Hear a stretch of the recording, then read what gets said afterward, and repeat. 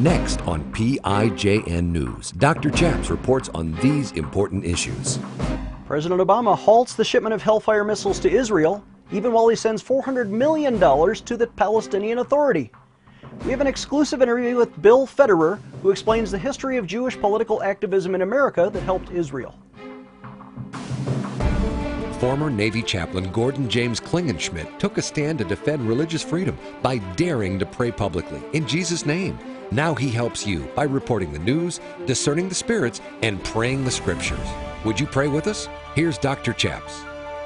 God bless you in Jesus' name. My name is Chaplain Gordon James Klingenschmitt, Dr. Chaps, and you're watching PIJN News.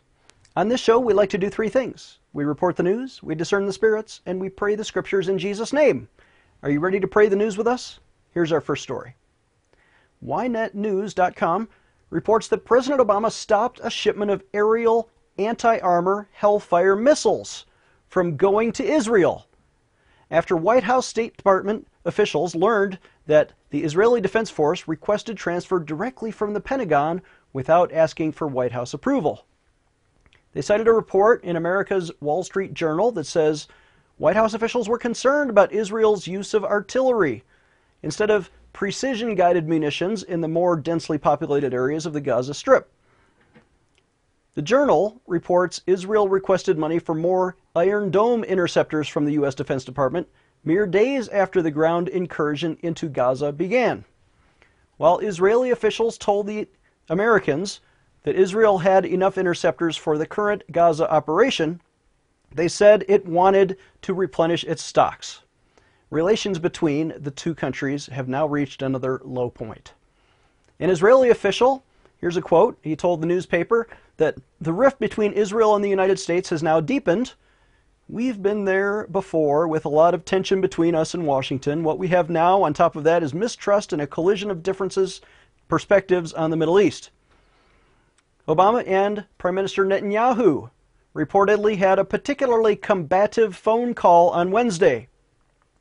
U.S. officials are quoted by the Journal as saying current Gaza conflict has persuaded them that Mr. Netanyahu and his national security team are both reckless and untrustworthy. Our White House is saying that. Netanyahu, meanwhile, is said to have used his influence in the Pentagon, Congress, and even with lobbyist groups in Washington to diffuse the U.S. administration's pressure on Israel during the Gaza operations.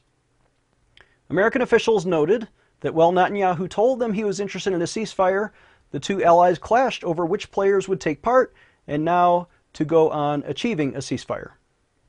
Meanwhile, President Obama is still sending $400 million of your taxpayer dollars indirectly to support Hamas terrorists by funding the Palestinian Authority, who cooperates with them, according to a Wall Street Journal report. Well, that's the news. Our thanks to YNet.com. And let's just rehash again. You know, the Hamas terrorists are building tunnels into Israel. They're digging underground across the line so that they can, come up with more bombs or more rockets. And meanwhile, inside the Gaza Strip, Hamas is here shown hiding behind children as human shields. And when Israel defends itself or tries to strike a terrorist headquarters, the Muslims say, oh, look, you're targeting children. No, they're using children as shields. And, whatever you look at it, it's child abuse. And it's specifically their method of warfare is unethical, and I believe it's fueled by a demonic spirit. The Bible says this in Joel chapter 3, and of course the scriptures call for Washington, the foreign policy of our national security, to protect American interests ought to be in line with Joel chapter 3. The Bible says, God will enter into judgment with them there on behalf of my people and my inheritance Israel, whom they have scattered among the nations, and they have divided up my land. Who's he talking about there? He's talking about America. If we are among those who have scattered Israel among the nations and divided up God's land. Would you pray with me? Let's take a moment and pray. Father in heaven, we do pray in Jesus' name for the peace of Jerusalem. As it says in the Psalms, we should pray for the peace of Jerusalem. And God, we continue to uplift Prime Minister Netanyahu in prayer and President Obama in prayer and all of the Jewish people who are rightly settling in their own homeland.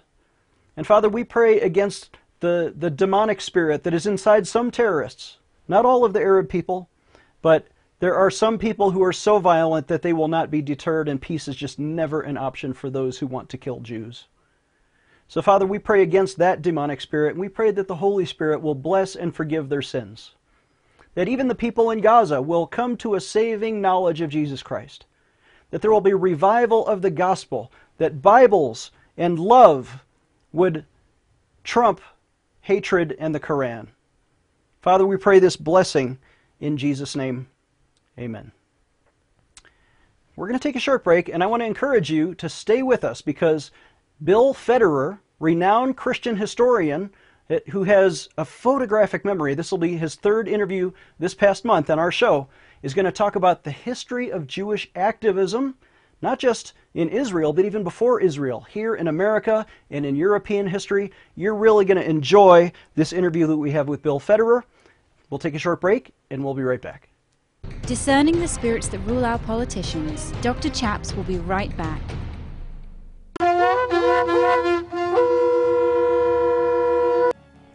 Let's take a stand with Israel today. Would you sign a petition with me? Visit our website, prayinjesusname.org. Again, that's prayinjesusname.org. And sign a petition to defend Israel, who is America's closest ally, certainly in the Middle East, if not in the entire world. We remember watching Prime Minister Benjamin Netanyahu give that speech at the UN when he warned about the making of an Islamic nuclear bomb, and that is being forged in Iran. But what are we doing now? The USA is negotiating with the Europeans to allow Iran to continue to develop nuclear material. Well, that's not right. Do we really trust this man, Hassan Rouhani, the president of Iran, who is the former nuclear weapons chief?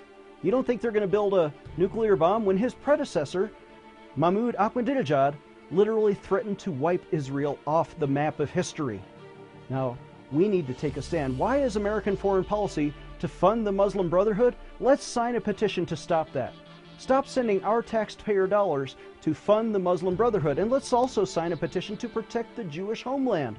Both of those are available today at our website, prayinjesusname.org.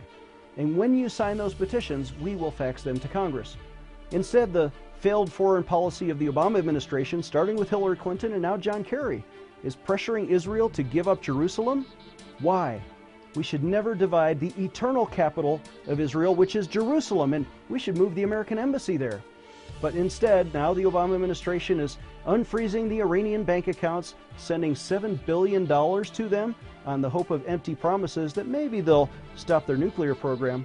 Let's defend Israel. The Jewish people are our friends. They have a right to security in their homeland. Visit prayinjesusname.org. Again, that's prayinjesusname.org, and sign that petition right now.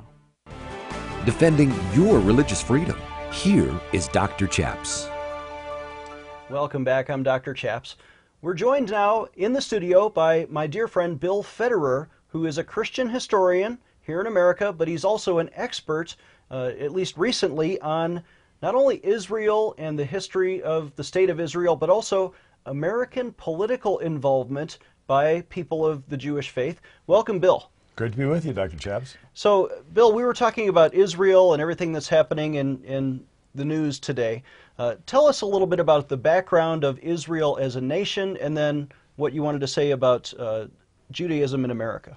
Well, by the way, a lot of those quotes I'm mentioning are in the book America's God and Country. But when there was the Muslims were driven out of Spain that they had controlled for 700 years by Ferdinand and Isabella, and Ferdinand and Isabella decided to send Columbus to America. So Spain claimed all the New World. Then Ferdinand decided that he wanted to make sure that there weren't any Muslims wanting to plot to overthrow his kingdom, and so he began sort of an inquisition. And then the Jews had existed in Spain sort of as a buffer between the Christians and the Muslims. And so Ferdinand decided, well, maybe we can't trust the Jews, and forced them to either leave or convert. And they were called conversos, or new converts, or they fled. And so the Jews fled from Spain to Portugal. Went along fine. Portugal began to prosper. Spain lost a whole lot of creativity and a whole lot of, financial basis. But Portugal went along until the King of Portugal wanted to marry the daughter of the King of Spain. And so they said, well, you can marry her if you do the same thing there. So Portugal decided the Jews had to convert or leave. A whole lot of the Jews fled to Holland. And with the Dutch, they had a merchant military fleet, and the Dutch had settlements around the world. Dutch Indonesia and Jakarta and Goa, India, and then they had New Amsterdam and Recife, South America. And so a whole lot of Jews settled in Recife, South America. Everything's going along fine until Spain and Portugal now are sort of teamed up in a combined kingdom. They attack.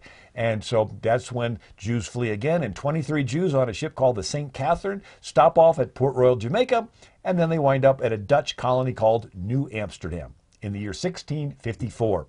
The governor, Peter Stuyvesant, said, look, this is a Dutch reform colony. We're chasing out the Lutherans. We're certainly not going to let Jews stay. Jews back in Holland had invested in the Dutch West India Company and decided to say, look, Spain's our enemy, not this handful of Jews, so they're allowed to stay. And they weren't allowed to join the military. They were not allowed to worship outside their house. They weren't even allowed to have their own cemetery. I mean, finally, the British took over New Amsterdam, and they made the Anglican faith the official. And so they sort of let the Dutch reform sort of be there in a little cushioned area, and then the Jews were able to sort of survive in this little tolerance that existed. And so the Jews built their first synagogue in New York, I think around the year 1731. New Amsterdam was renamed New York. New Amsterdam was renamed New York. And then during the Revolutionary era, there were about 1,500 Jews in the entire country of 3 million people. 7 synagogues in the whole country. And again, they sort of existed in that little cushion that the different colonies began to learn how to tolerate each other, mostly in the port cities, Boston, New York, Philadelphia. And then the revolution happened. And it's sort of interesting. Jews never got involved in politics in these different countries that they had been scattered to after 70 AD. Well, maybe that explains why they were chased from nation to nation and sent on these pogroms, because they weren't involved in politics. But here in America, they took a different approach. Right. In the Babylon, there was a rabbi that came up with the saying, the law of the land is the law. So in other words, look, Jews are scattered from Persia to Spain to European countries, and let's just survive. And so live by the laws of that land, and you can practice your Jewish faith in your home and your neighborhood. Now, Jews were not allowed to live outside of their neighborhood. So their neighborhoods were called ghettos, right? That's where the term came from. And but it maintained their identity. So when Napoleon changed the laws so that they weren't forced to live there, some Jewish commentators sort of regret that because they began to lose their community identity. But nevertheless, you had this situation where the Jews, after the law of the land, so it's different than Islamic Sharia law. Islamic Sharia law says you go into all these countries and you try to overthrow their governments to set up this Islamic Sharia law. Jews didn't try to do that. They didn't try to force the whole world to submit to Yahweh. They would just live in their little neighborhoods. And so as a consequence, they got persecuted by all sides, because when there was an attack on the city, they wouldn't get involved. Because they might have relatives in the next city that's attacking them. And so both sides would hold them suspect. Very similar to the way the Christians were during the first 3 centuries, and the Christians refused to get involved in Roman politics, and they wouldn't, pinch incense to the emperor, and so they were accused of being unpatriotic and persecuted as a result. That's the way the Jews were until America. And when the revolution started, the Jews realized that in America they had more freedom than any other country they had been in since the diaspora, the scattering of the Jews. And so Jews fought alongside of George Washington. They fought in positions of leadership in the military. They had merchant fleets that they went ahead and let Washington use. Chaim Solomon was a Polish-Jewish financier of the revolution. So the Continental Congress could not tax, right? The federal government could not tax. States could, but so Washington's federal army, so to speak, his Continental Army, a lot of times didn't have any money. Washington would go to Chaim Solomon, and he would, on his own personal credit, borrow money from European bankers to help finance the American Revolution. And so he and Robert Morris would arrange these loans for the money. And so you began to see that in America, the Jews, for the first time, got involved in helping to get America its freedom. And thank God they did. Yeah, and so when the country was first founded, the states had their own laws governing religion. Sort of like today, some states have gay marriage and others don't. Some states have smoking bans and others don't.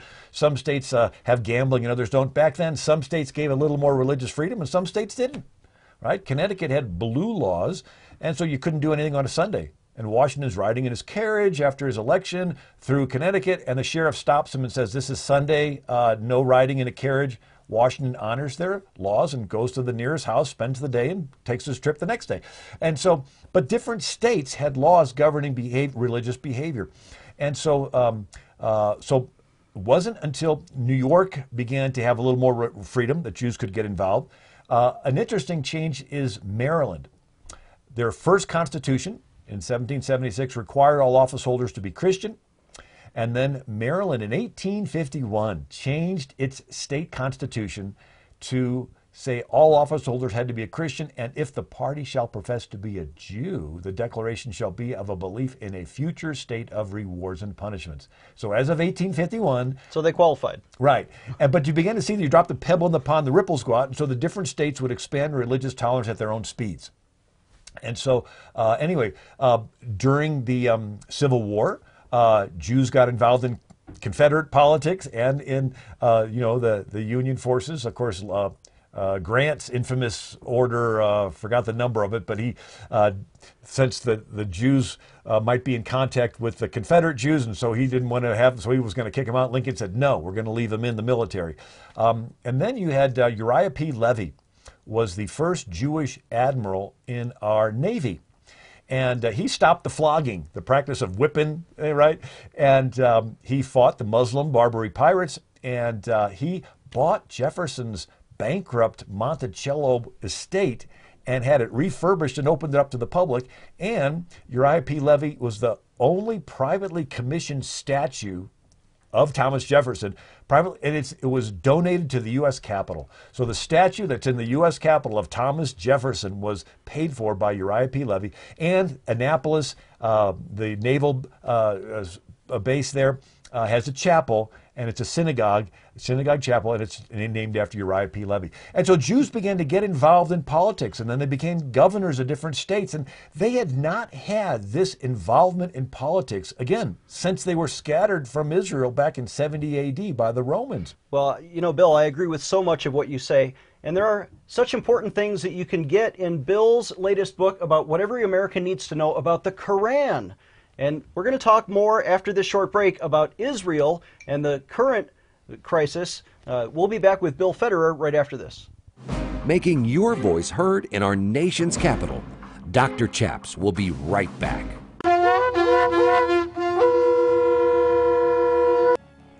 Let's take a stand with Israel today. Would you sign a petition with me? Visit our website, prayinjesusname.org. Again, that's prayinjesusname.org. And sign a petition to defend Israel, who is America's closest ally, certainly in the Middle East, if not in the entire world. We remember watching Prime Minister Benjamin Netanyahu give that speech at the UN when he warned about the making of an Islamic nuclear bomb, and that is being forged in Iran. But what are we doing now? The USA is negotiating with the Europeans to allow Iran to continue to develop nuclear material. Well, that's not right. Do we really trust this man, Hassan Rouhani, the president of Iran, who is the former nuclear weapons chief? You don't think they're going to build a nuclear bomb when his predecessor, Mahmoud Ahmadinejad, literally threatened to wipe Israel off the map of history? Now, we need to take a stand. Why is American foreign policy to fund the Muslim Brotherhood? Let's sign a petition to stop that. Stop sending our taxpayer dollars to fund the Muslim Brotherhood. And let's also sign a petition to protect the Jewish homeland. Both of those are available today at our website, prayinjesusname.org. And when you sign those petitions, we will fax them to Congress. Instead, the failed foreign policy of the Obama administration, starting with Hillary Clinton and now John Kerry, is pressuring Israel to give up Jerusalem. Why? We should never divide the eternal capital of Israel, which is Jerusalem, and we should move the American embassy there. But instead, now the Obama administration is unfreezing the Iranian bank accounts, sending $7 billion to them on the hope of empty promises that maybe they'll stop their nuclear program. Let's defend Israel. The Jewish people are our friends. They have a right to security in their homeland. Visit prayinjesusname.org. Again, that's prayinjesusname.org, and sign that petition right now. Introducing FaxCongress.com. Do you care about politics, defending pro-life causes, traditional marriage, and religious freedom? At FaxCongress.com, you can create any petition to Congress, and we will convert your e-petition instantly to real fax paper on your congressman's desk. And the best part? It's free. Want your voice heard by multiple congressmen? At FaxCongress.com, we can blast your petition to all 535 congressmen and senators instantly. And you don't even need a fax machine. Not only do we deliver your petitions instantly, but with our dashboard feature, you can quickly recruit friends on Facebook and Twitter to co-sign your petition. Do you care about a particular cause? You can build a virtual army of supporters at FaxCongress.com. Do you lead a church, faith-based organization, or PAC? We can even help you do fundraising. It's free. Just visit FaxCongress.com and try it out. Make a difference. Sign any petition today at FaxCongress.com. FaxCongress.com.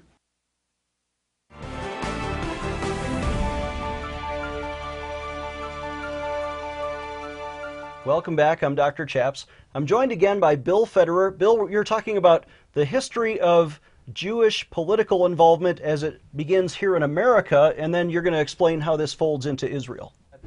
In the early 1800s, there was this millennialism that was being preached in the Christian churches that Jesus was going to return, and some of them began to say, hey, these prophecies need to be fulfilled, and they began to go to the Jewish synagogues and tell the Jews, it says here you're supposed to be regathered back to your homeland.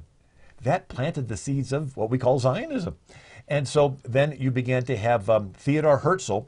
It's interesting, the founder of the Red Cross, Henry Dunant, the first winner of the Nobel Peace Prize. All right, Henry Dunant is a Christian who supports Israel. And so he shows up in Switzerland at the very first meeting of the Zionist Congress to say, look, let them have their homeland again.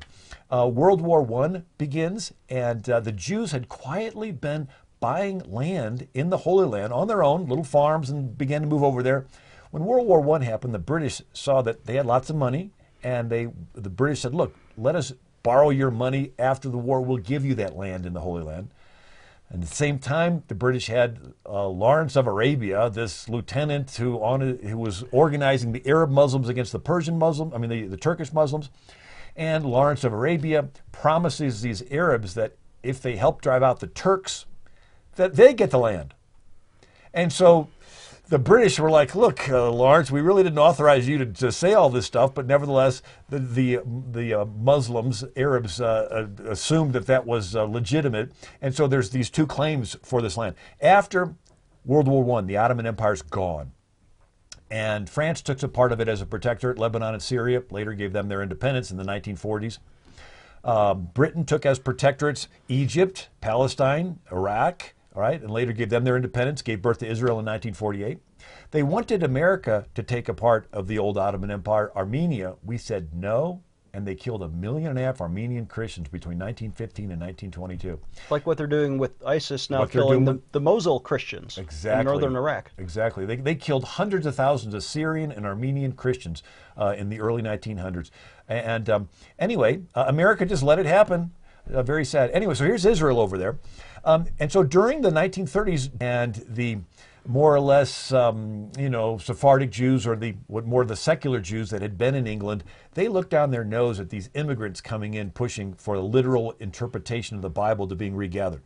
And so this whole huge land that was given to Israel as the Balfour Declaration, there was a secular Jew who was ambassador to India, and he was upset at Chaim Weizmann and the Jews that were taking the scriptures seriously.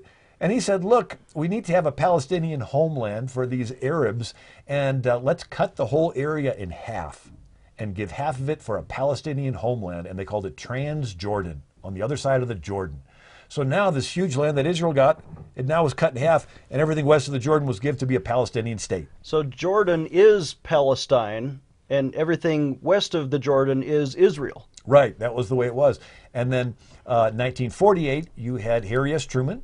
Because so many Jews were killed in Europe, Truman supported them having their homeland, and so he recognized Israel as a nation. It was one of the first things the United Nations did. Russia and the United States recognized Israel as a nation. But something happened a few years earlier. In 1938, oil was discovered in Saudi Arabia. And the West began to pump millions of dollars, and within a generation, Saudi Arabia went from the poorest Muslim country to the richest Muslim country.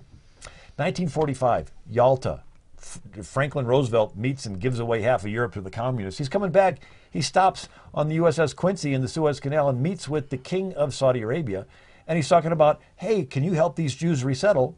And this king, Fahd, whatever, said, no, Jews are terrible. And FDR said, as long as I'm president, I agree, I will not recognize Israel as a nation. Within a week, FDR's dead. Truman takes over and recognizes Israel as a nation. Anyway, there's a whole lot more there. We have just a minute left. What should American foreign policy be now toward Israel and the Middle East? Well, it's very important to understand the Islamic mindset. The moderate Muslims believe the world will submit to Allah later. The fundamental Muslims believe the world will submit to Allah now. And they believe there'll be world peace when the whole world submits to Allah. So Islam is a religion of peace. It's just their definition of the word peace is having the whole world submit to Allah. So to them, world peace means world Islam.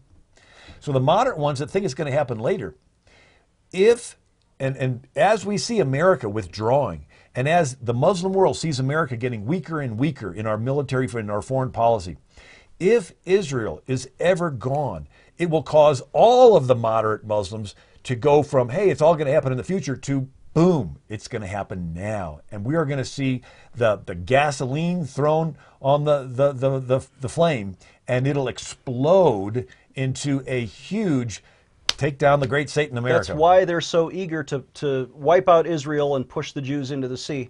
Our guest has been Bill Federer. Bill, thank you so much for this history lesson on political involvement. Who would have thunk that the rise of Jewish political influence in America is now given rise to, we got to stand with Israel, everybody.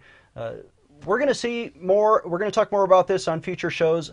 Thank you so much. Please visit our website, prayinjesusname.org. Again, that's prayinjesusname.org. If you can, please donate at that website to help us bring you these exciting interviews, and call us toll-free at our prayer line, 866-OBEY-GOD. God bless you in Jesus' name. We'll see you next time.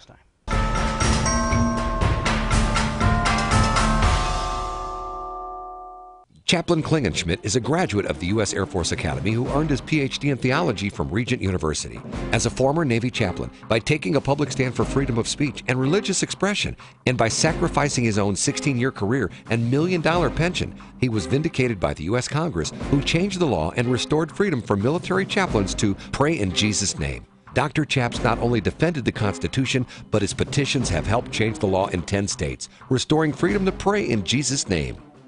Dr. Chaps needs your financial support to stay on the air. Would you please send your best donation today? Please visit prayinjesusname.org to donate online. Or you can mail a check to Pray in Jesus' Name Ministries, Post Office Box 77077, Colorado Springs, Colorado 80970. You can also call us toll-free right now at 866-OBEY-GOD. That's 866-OBEYGOD. Please sign up for our free emails at prayinjesusname.org. Again, that's prayinjesusname.org.